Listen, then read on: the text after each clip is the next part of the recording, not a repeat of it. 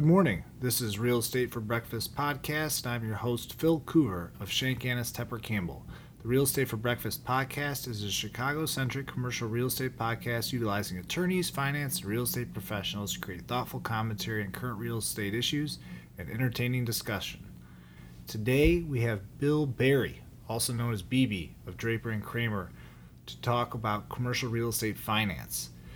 Mr. Berry has financed over $1 billion worth of real estate over the duration of his career, and I would go into his background and what he does with Draper & Kramer, but it's best straight out of the horse's mouth. So I'll be brief in my introductory remarks so we can just get straight to the interview.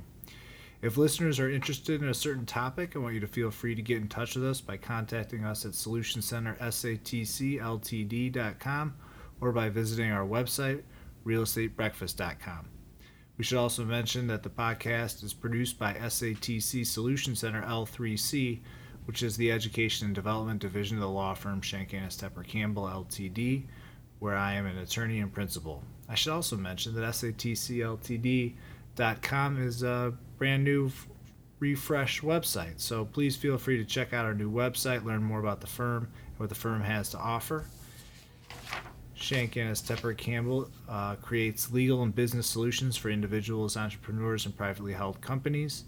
And we partner our clients to provide commercial real estate, business, estate planning, litigation, and insurance law guidance to grow your business and protect your assets. Without any further introduction, we'll talk commercial real estate finance with BB, Bill Berry of Draper & Kramer. Thanks so much.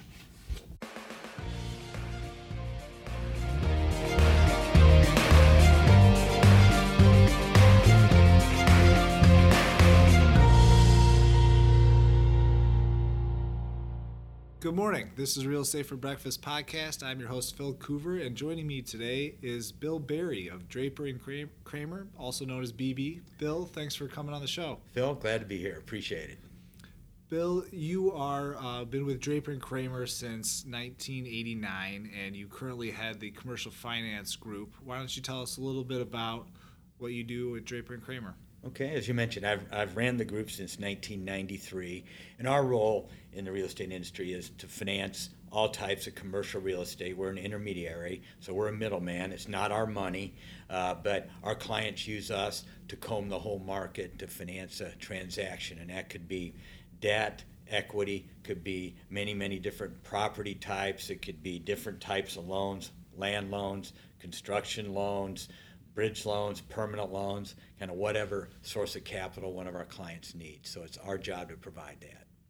I appreciate that. And I wanted you to come on the show because I wanted myself and our listeners to learn more about the real estate finance aspect of it and how the deals get done.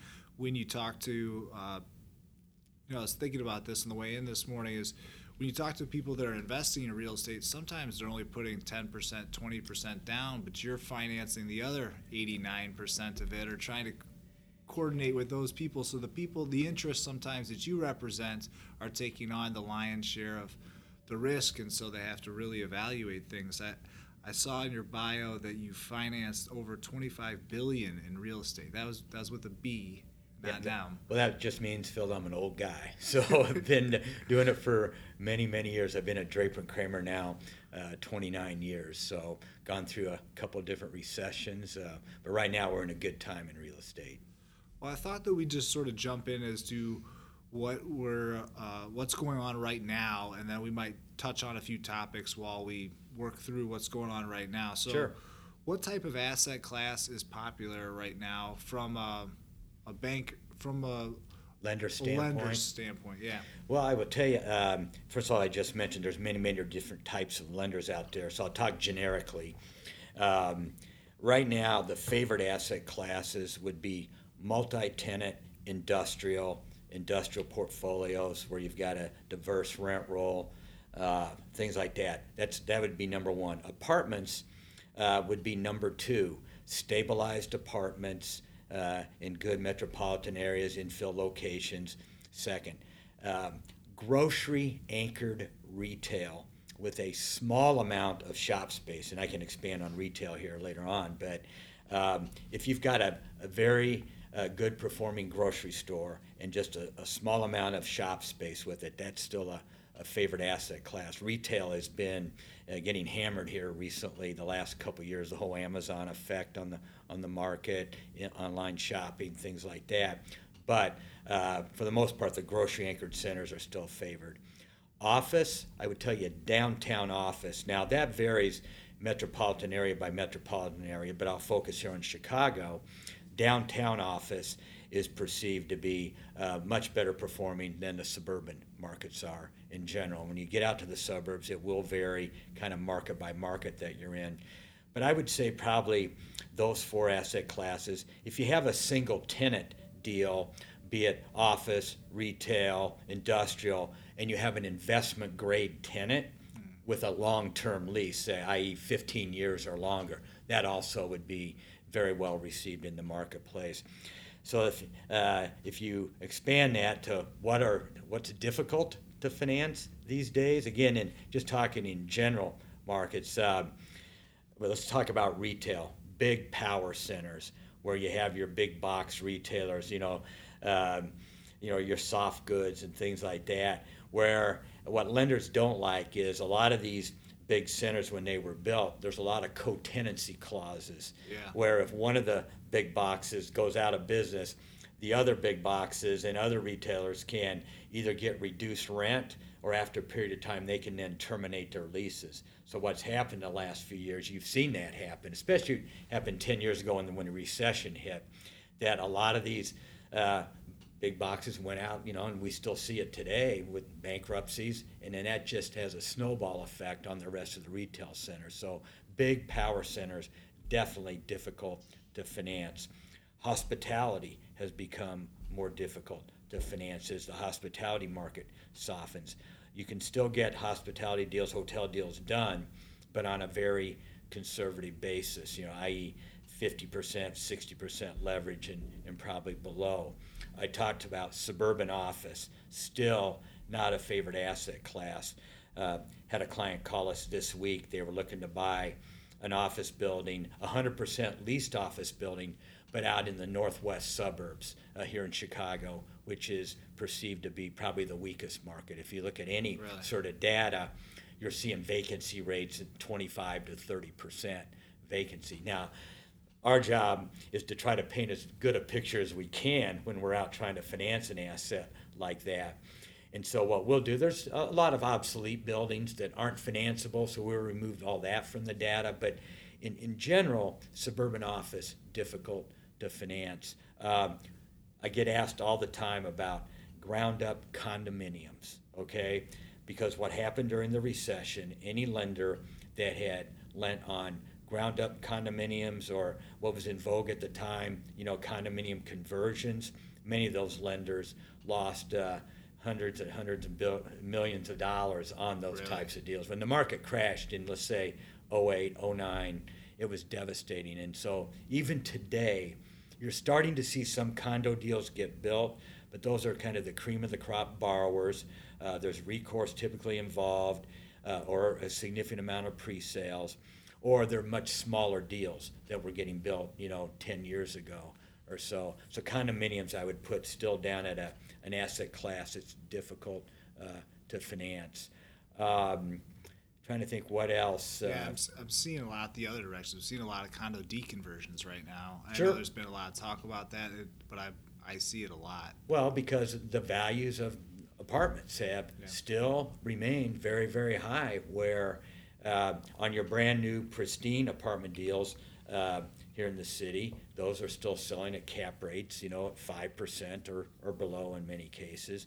And if you look at the condominium market, where you can buy these condos in bulk and then rent them out, the value is still much greater as a rental. And so we've been financing, as you mentioned, some deconversions here.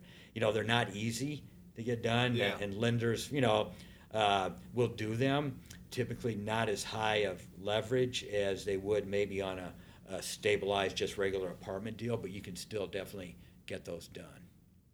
A couple of questions. I want to go through some of these asset classes. Thanks for that breakdown. One question I had, though, is general question, is when something is a more difficult deal to get done, like a northwest suburb office building, does that mean that the lender is going to require that the owner put up more equity in the building so there's less leverage? And is it also just going to be a higher interest rate? It depends. Not necessarily a higher interest rate, but they're going to be more conservative in their underwriting. What you said initially, at probably lower loan dollars. There may be a shorter term amortization. It could be in some cases a higher rate. There may be higher reserves established for tenant rollover, meaning higher reserves for tenant improvements and lease commissions, things like that. Right. It's going to be structured in general much more conservative than if it was a downtown office deal. It all depends. Everybody in my office makes fun of me, but I've always said there's no two deals are alike. They're like snowflakes. Yeah. But you really have to look at each individual deal. I mean, there's so many attributes that we have to get involved in, and put yourself in the lender's shoes, right? What are you going to look at if you're financing anything? Number one, you're going to look at who the borrower is. That's still number one. A very, very good, well-capitalized, well-experienced borrower can get a lot better terms than if it was somebody like me being the borrower, Yeah. right? But then you look at the property, you look at the tenancy, who are the tenants? How strong is their credit? How long are their leases? Yeah, we touched upon this, but you look at the market, right? The Northwest suburban office market perceived to be very, very soft. You look at that. You look at all the comps in the area. There's just so many things that we get involved in and any lender gets involved in before they make that decision to lend on any deal that, that's where a lot of people, I think, utilize our services because we have all that information. Draper and Kramer has been around 125 years, and we've been doing the mortgage banking since inception. I've been there, as I mentioned, 29 years. So people hire us because of our experience and because there is just a lot involved in financing something. Probably a lot of the laymen would think, oh, I just go to my bank. I'm going to, they're going to give me the money. It's going to be at a good interest rate. I'm going to take it. Well, there are so many different types of lenders depending on, I always ask a borrower, ideally, Mr. Borrower, what do you want? Give me your ideal situation. And based on our knowledge of all the capital available, we try to fit that and we try to achieve that in our assignment. All right. There's so much I wanted to talk about there. Go ahead. Where should I start? So let's talk about the different types of lenders because people may not realize who the big players are. And before I get to that, quick little, it's not a story, but I watch a lot of Shark Tank. What you're talking about kind of reminds me of Mark Cuban always says that the lenders, the people that are the investors, the money that comes with the deal are the smartest people in the room. And some of these lenders, they've got to be the smartest people in the room because they've got to figure out where they're placing all this capital. And it's just interesting that I think a lot of people look at real estate development as who are the people developing, and sure, they take on a lot of risk, they do a lot of work, but it's these lenders, the people making decisions on where to place the debt, have a large responsibility to maintain that and make good decisions with that money. But anyway, tell me about. Well, I tell you, Phil, on that, that's kind of changed over the years. I mentioned I've been at Draper Kramer since 1989. So the first big recession I went through that affected real estate in the early 90s, many, and I'll go into types of lenders as part of this. We represent 29 life insurance companies investing their money in commercial real estate. So back in the early 90s, the life companies who were supposed to be very, very good and very smart lenders, as you indicated and stuff, they were hammered, where values plummeted, and many of your life companies who have been very aggressive in their underwriting and providing debt suffered significant losses, and many were out of the market for 4 or 5 or 6 years. I remember in 1990, the motto was "Stay alive till 95," because those early years in the 90s were devastating. So I agree, you're supposed to be smart. People do, in some cases, learn their lessons, but what happened, the life companies learned their lessons in the early 90s. Well, then a new form of lender, commercial mortgage-backed securities or conduits, a lot of people will commonly know them as, came in the early 90s to replace the life companies. The life companies were still on the sidelines, so here come the conduits. And each year as that went by, it got easier to finance. It used to be volumes and volumes of paperwork were required. But that, kind of streamlined. As we moved into, the 90s, there was another glitch or bubble in 1998 with the Russian ruble crisis that affected a lot of the CMBS lenders. But if you look back into the mid-2000s, the conduits they were lending, it was crazy lending. They were lending, was supposedly 75% of value, but you could go out at that point in time and pretty much get an appraisal at whatever value you wanted.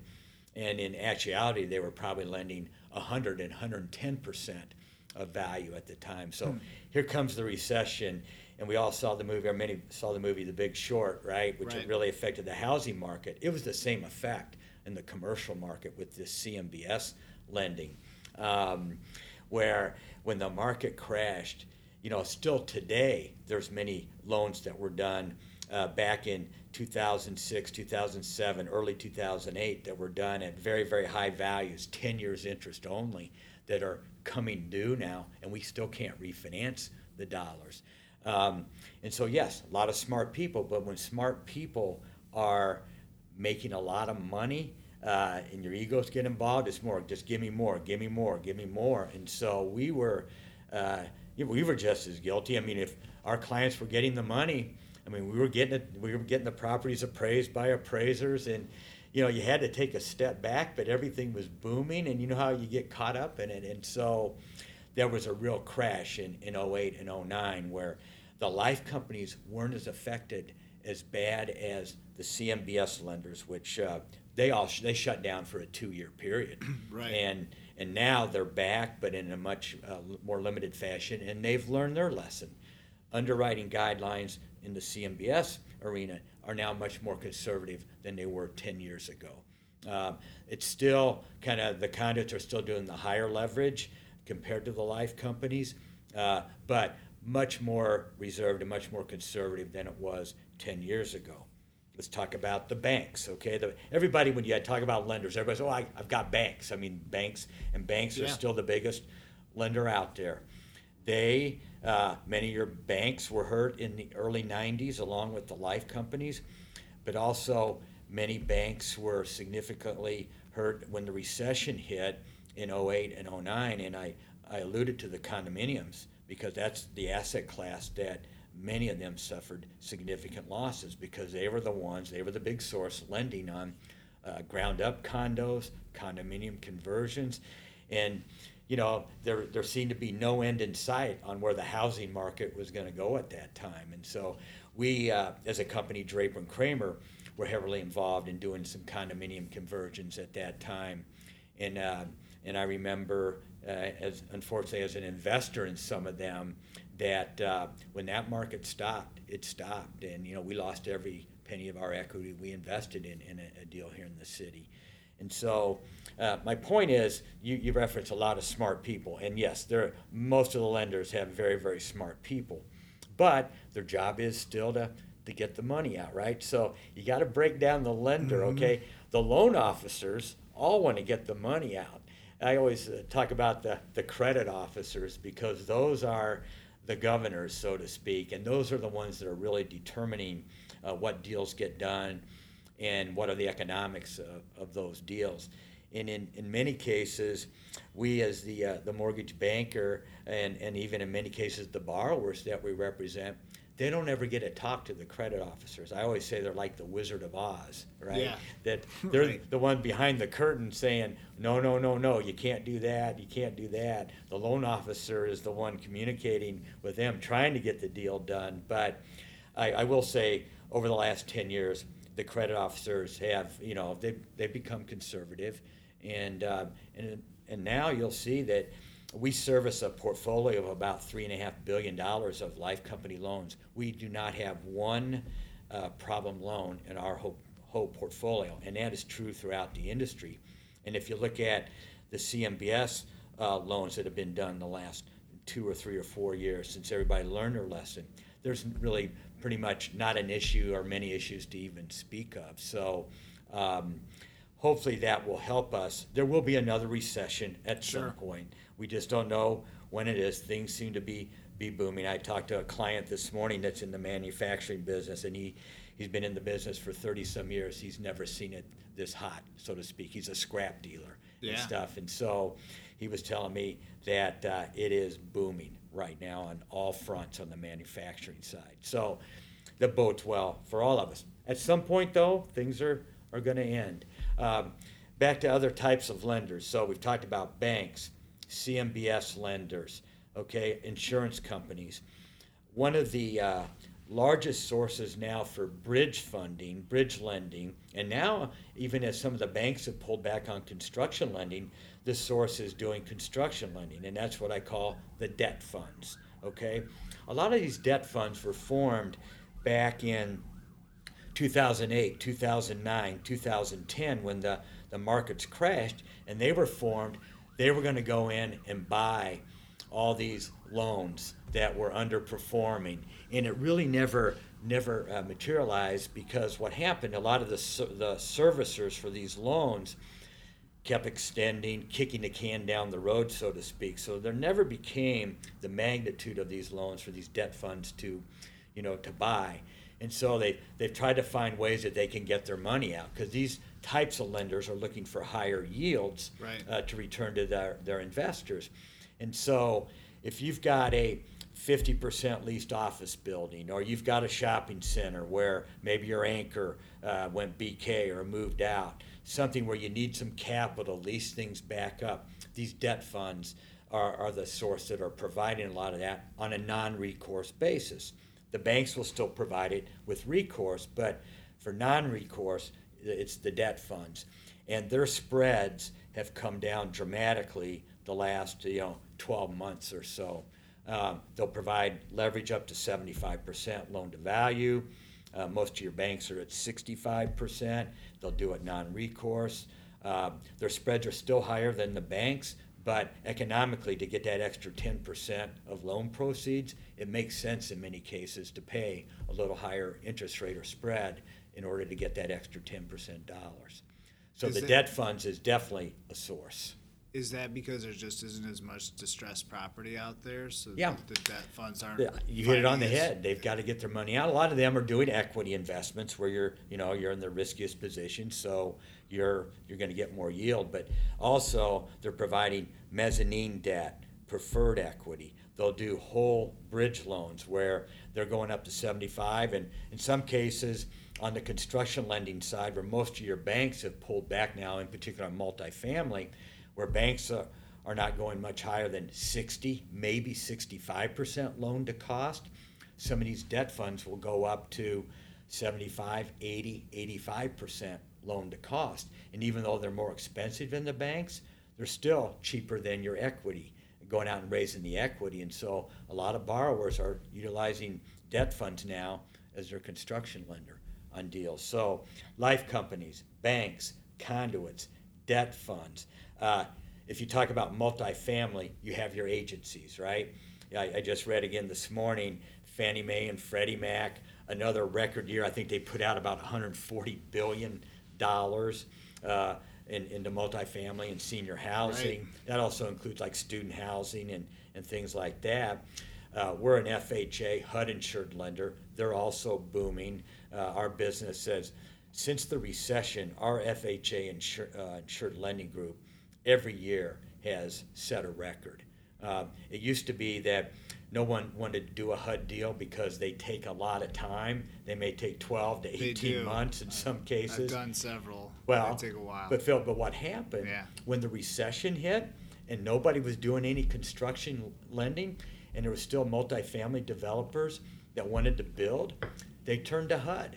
And they found out that it does take time, and it's still a stack of paperwork, but the terms that HUD can provide, in some cases up to 85% of your cost, maybe even 90%, that it made a whole lot of sense, and it was worth their time to go through it. And so once they did one, now they keep coming back. So again, our business in that arena is booming. Does Fannie or Freddie just have more capital available to lend Well, right it's now? whatever the government will put a cap on Yeah. them, and the cap has continued to increase. But they've also created loopholes where now there's certain properties that are not included in the cap. You know, if they have a green property program and things like that, and so they find ways around it. But there's still for multifamily, you have to talk to the agencies. Now, we've had a lot of success with some of our life companies providing loans at much better rates in some cases than the agencies have, and in some cases higher dollars. But as I said early on in this discussion, it's still deal by deal. And so if we get an assignment on a deal, we'll go to the agencies, we'll go to the life companies, depending on the deal. We could go to the debt funds, we could go to the conduits. I mean, it's kind of our job to know the best source of capital for any project that we get an assignment for. So let's talk a little bit about your job, since you just capped it off with that. You are in mortgage lending and commercial real estate finance. Do you work both directions? Do you represent the lender's interest or help them place the debt, and do you also help people locate the debt? Our client is still the borrower. That's who pays us. The borrower pays us. Now, that being said, I talked about the life companies that we represent. We have 29 of them.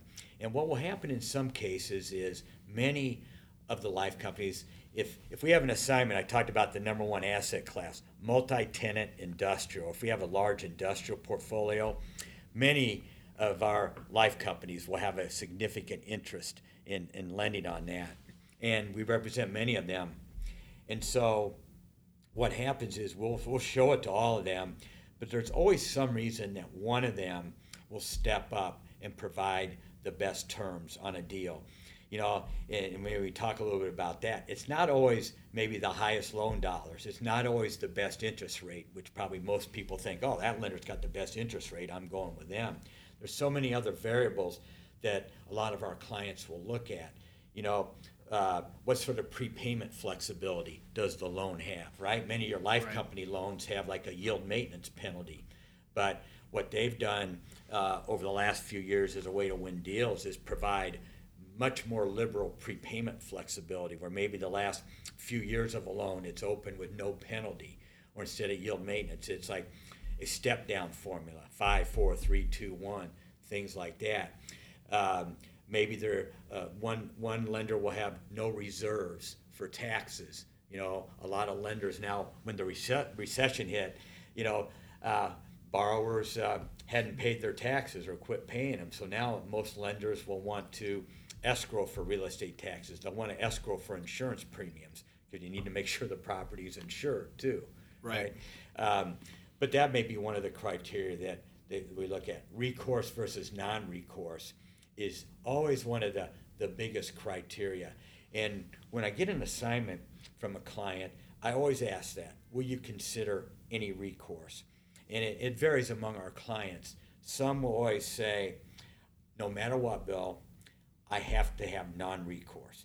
And those are typically clients that have been in the business for many, many years. When things are good, maybe people don't mind recourse, right? But when the recession hits and you're on recourse loans, you have to remember you can lose more than just your property then. Right. And we had that happen back prior to the recession in 08 and 09. Before you go in, go ahead. Tell people a little bit about what the difference is between recourse and non-recourse. Oh, okay. Yeah.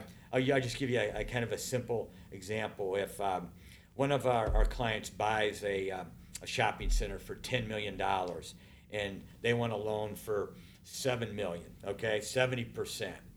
And let's assume it's got 3 or 4 anchors. We provide them the loan, and then a couple of those anchors vacate, right? Bankruptcy. We still, as I mentioned, still see that going on today. Our borrower isn't well capitalized. He goes back to the lender and says, listen, I can't afford to make the debt service payment. I'm just going to give you the keys to the shopping center back. If it's a non-recourse loan and the borrower's done everything correct other than, the tenant's vacated, he goes back and gives the lender the keys, The lender says, thank you. The lender takes the shopping center back. If there's a recourse loan, same scenario.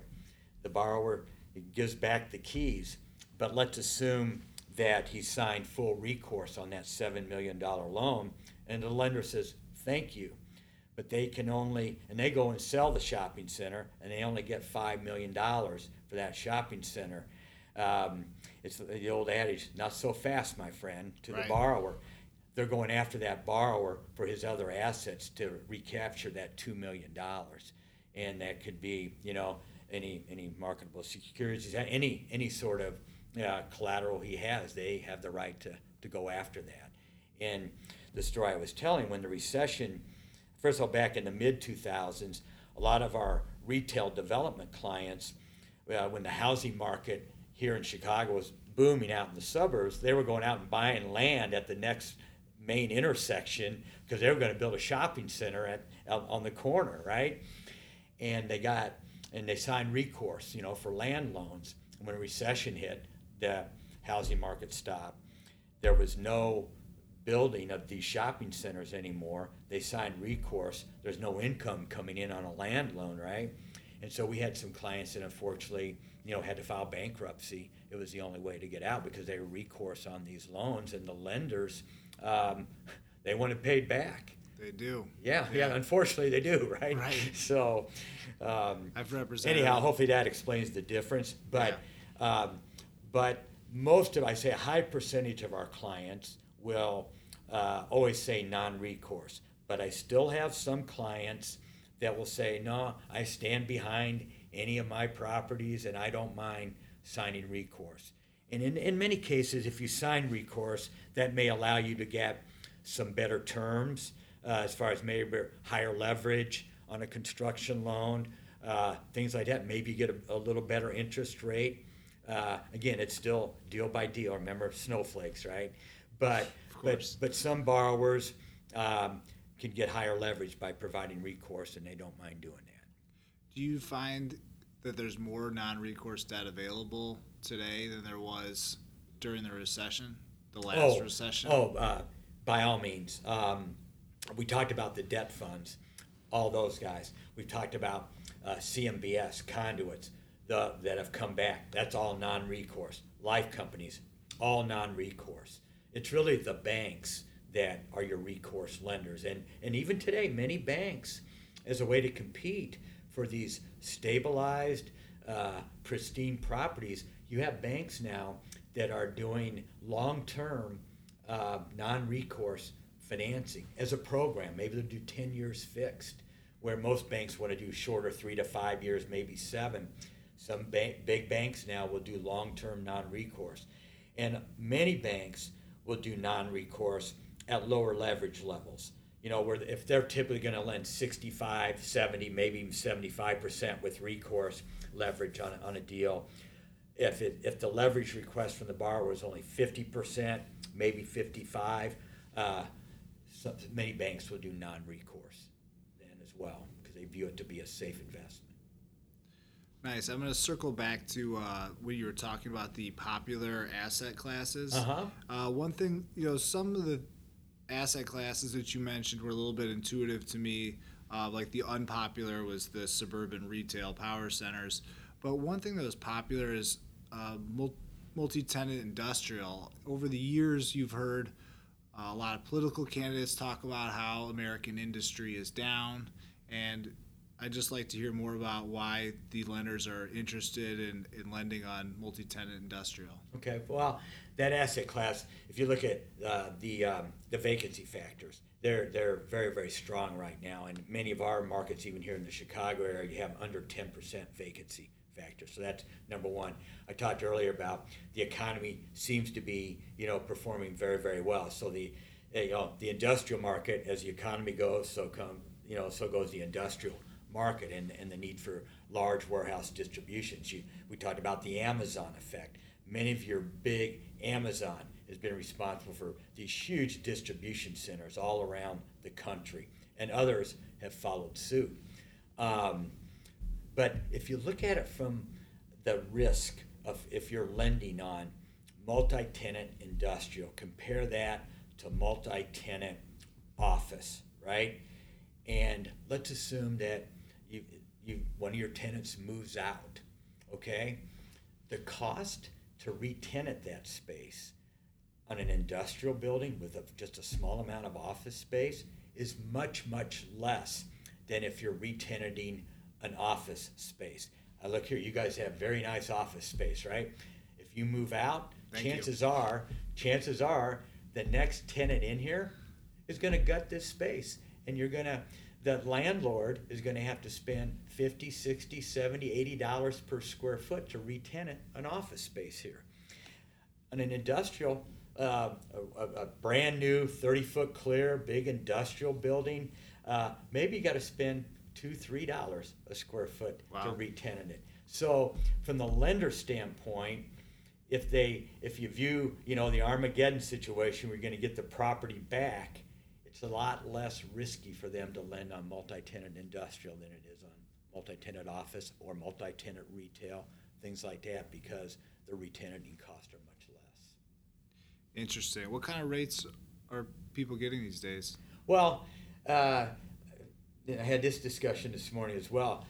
A lot of for long-term financing, your typical index that lenders quote off of are a corresponding yield on U.S. Treasuries. So let's say the 10-year Treasury in the last month has gone up about 40 basis points from 2.3% to 2.7%. That can impact a lot of deals, right? So the index that people quote of has gone up. LIBOR, that is the index that most people, or prime, use for short-term floating rate index on lending. As the Fed continues to raise rates, those short-term indexes have also gone up. Now, what you've seen, though, to counteract some of that is spreads that lenders charge on these deals have compressed. And so, to answer your question, rates in general on long-term 10-year fixed-rate money are in the fours. Okay. Now, we could still for low loan to value, we could still do something in the higher threes, but most of in the 4%. Your short-term rates, again with LIBOR being a 30-day LIBOR is at 1.58 right now. You're also seeing rates depending on the deal, maybe in the mid to high threes, but also many cases in the fours. And we talked about the debt funds doing the higher leverage. Some of those rates may creep in the 5% range. But still, if you look back historically, I mentioned I've been in this business 29 years, right? Historically, even with the uptick that we've seen, rates are still very attractive right now. And I personally think that they're going to stay kind of in this range. I think there's still plenty of room for spreads to continue to contract. Are spreads contracting because the lending atmosphere is so competitive? Yeah, there's in all those lender types that we've talked about, it's extremely competitive. And for the deals that everybody wants to do, right? The good borrower, the good property, the good tenant mix, long-term leases, the conservative leverage level in good markets, it's like a feeding frenzy. Spreads will contract, and now we've been seeing deals that have all the attributes that lenders like, where spreads have been in the low hundreds, in a couple cases break under 100. Okay, and we haven't seen that since the heyday back in 05, 06 when everything was booming. You're going to continue to see that happen, I believe. That is really interesting, and it's because I think another component of that is the prices are so inflated right now. There's probably not there's a lot of people that want to buy property, or they're telling me they're not finding the deals that they were finding 5-6 years ago, and so even though they have the money available, they can't figure out where they want to take it because the price is so high. Well, same thing on the buy side for the assets that people want to buy, right? The categories I talked about, still very, very competitive. But in many cases, if it's not one of the favored asset classes, let's take suburban office, right? We've had clients that 3 or 4 or 5 years ago bought suburban office properties that were gonna, maybe they weren't well leased, maybe they're 50% leased or so. They spent the money to redo all the common areas of, maybe bring in more amenities, fitness centers, food courts, things like that. Leased them back up, stabilized asset in the 90% leased range. They can't sell it to make the money they thought they were going to make because the cap rates for asset classes that aren't favored are still very high.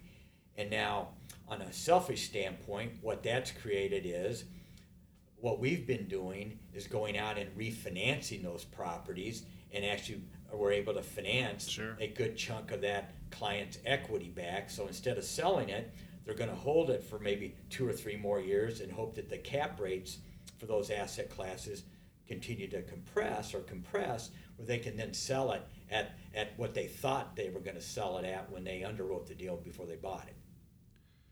Right. Bill, a couple other quick questions I want to go through here. A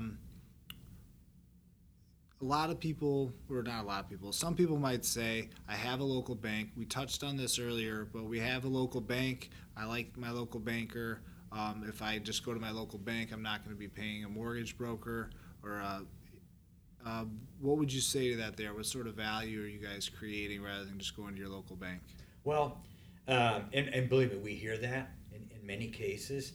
And in some cases, a relationship bank where the borrower has all his deposits or her deposits, right? That bank, if that relationship is that strong, they may well indeed be able to provide terms. And I've seen this, that the market won't provide, so to speak, right? Because they value that client so much. But in general, our job as a mortgage banker is to get the best source of capital.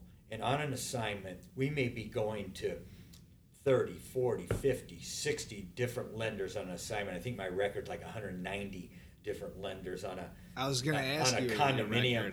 We did a large construction loan on a large condominium deal here in the city back in 2010. And I already touched on no lender wanted to lend on condos at all. And we ended up and finally found a Japanese bank to be the lead on it. And it was such a large loan of $220 million or so that they had to syndicate it. And we have Asian banks that are part of the syndicate that I never even had heard of. But my point is, on a typical assignment, we're not just going to one bank.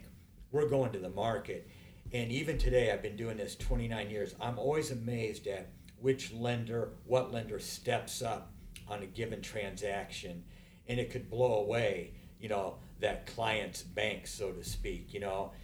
Maybe it's loan dollars, maybe it's interest rate, maybe it's non-recourse as opposed to the bank's recourse. I think that a borrower leaves themselves, they shortchange themselves by not going to the market. And if you look at the fees that we charge, it all depends about the size of the deal. But if you're doing a 10-year fixed rate deal on something and we're charging a point on it, let's say, we just need to save the borrower 13 basis points over that 10-year period on an annual basis, and it pays for our fee. And so I think we do add value. And I would tell you, in some cases, a client will say, hey, Bill, I've got these 2 or 3 or 4 sources. They're my relationships. I want you to handle the process. And we'll still go to those 3 or 4 sources that are the client's relationship, but we'll take a reduced fee for that. And I always like to do that. Just it shows them, and most times we're not doing it with one of those relationships. We're doing it with somebody that we introduce them to because it's our knowledge that we know the market, right? That's why people come to us, and that's our job. So. Yeah, I mean, there's no way a borrower could take an inventory of what 60 different lending facilities. And I always tell the client their focus should be on getting the property built, or if it's already built, leasing it, managing it, maintaining that occupancy. Yeah, plenty of good work to be done. Yeah, let us do the work and go out and get you the best loan. Well, what was your favorite deal that you've ever done? Oh, I I guess my favorite deal would be the largest deal I've done. It was a large portfolio of multifamily properties of $800 million. So that would tend to be your favorite. I would tell you, I'm sure. one of the interesting deals that I had never done before, this goes back years ago, probably 15, 20 years ago. One of our clients came to us and they were buying a vacant retail building out in the western suburbs, and they were going to make it into a flea market, okay? And I'm thinking to myself, well, I've never financed a flea market. What lender is going to do that, right?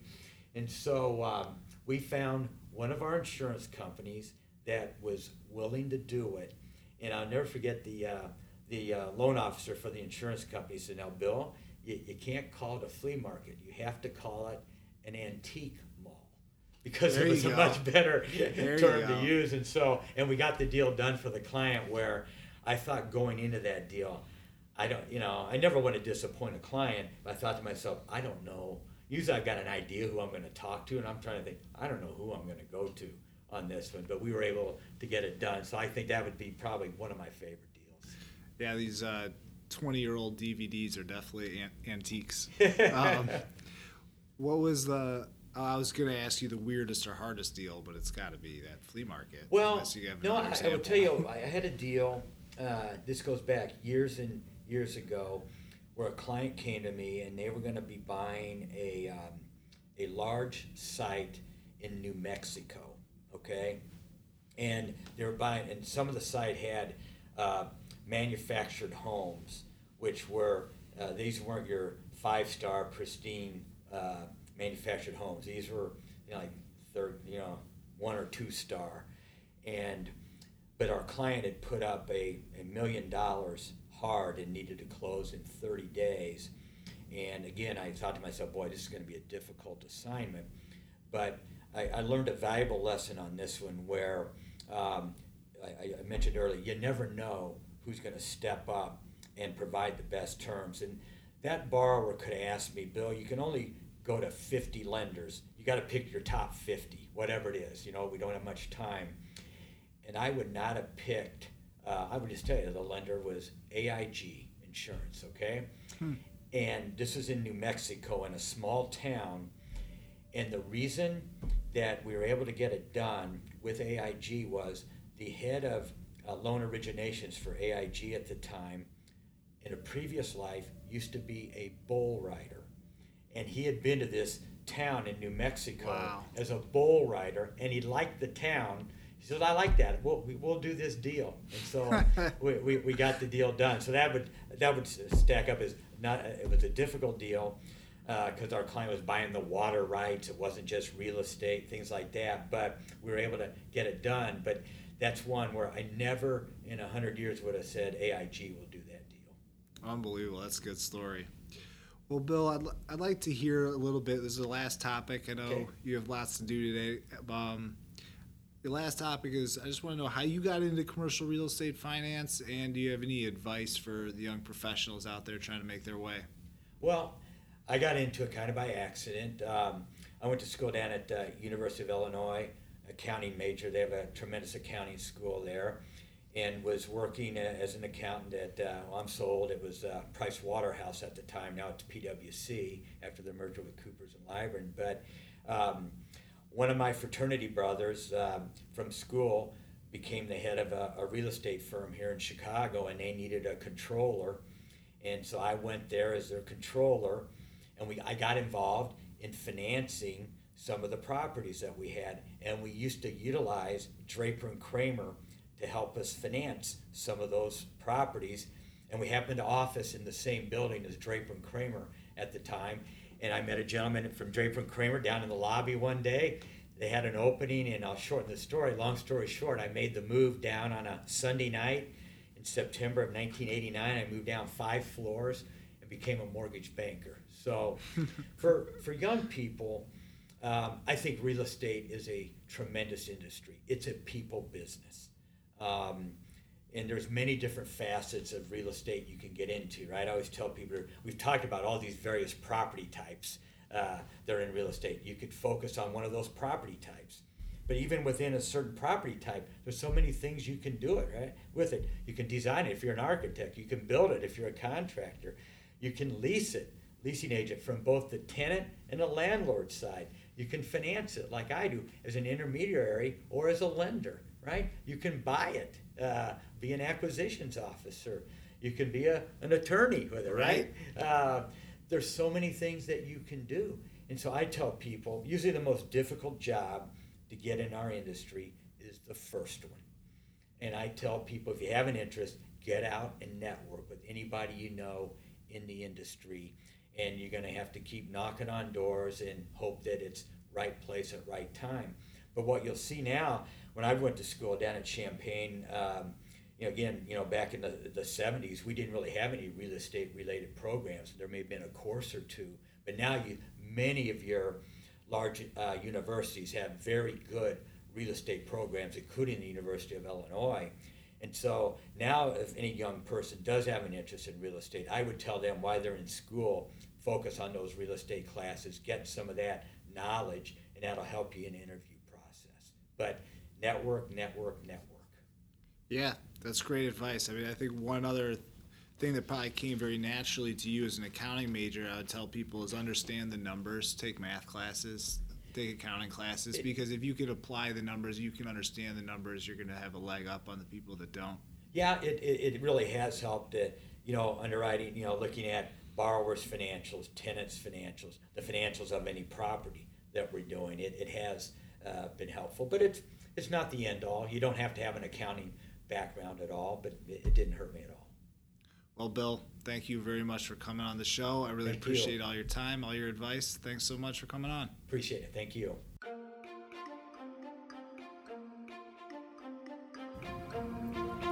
Nothing contained in this podcast shall constitute financial, investment, legal, and/or professional advice. No professional relationship of any kind is created between you and the podcast host or guest. You are urged to speak with your financial, investment, or legal advisors before making any investment or legal decisions.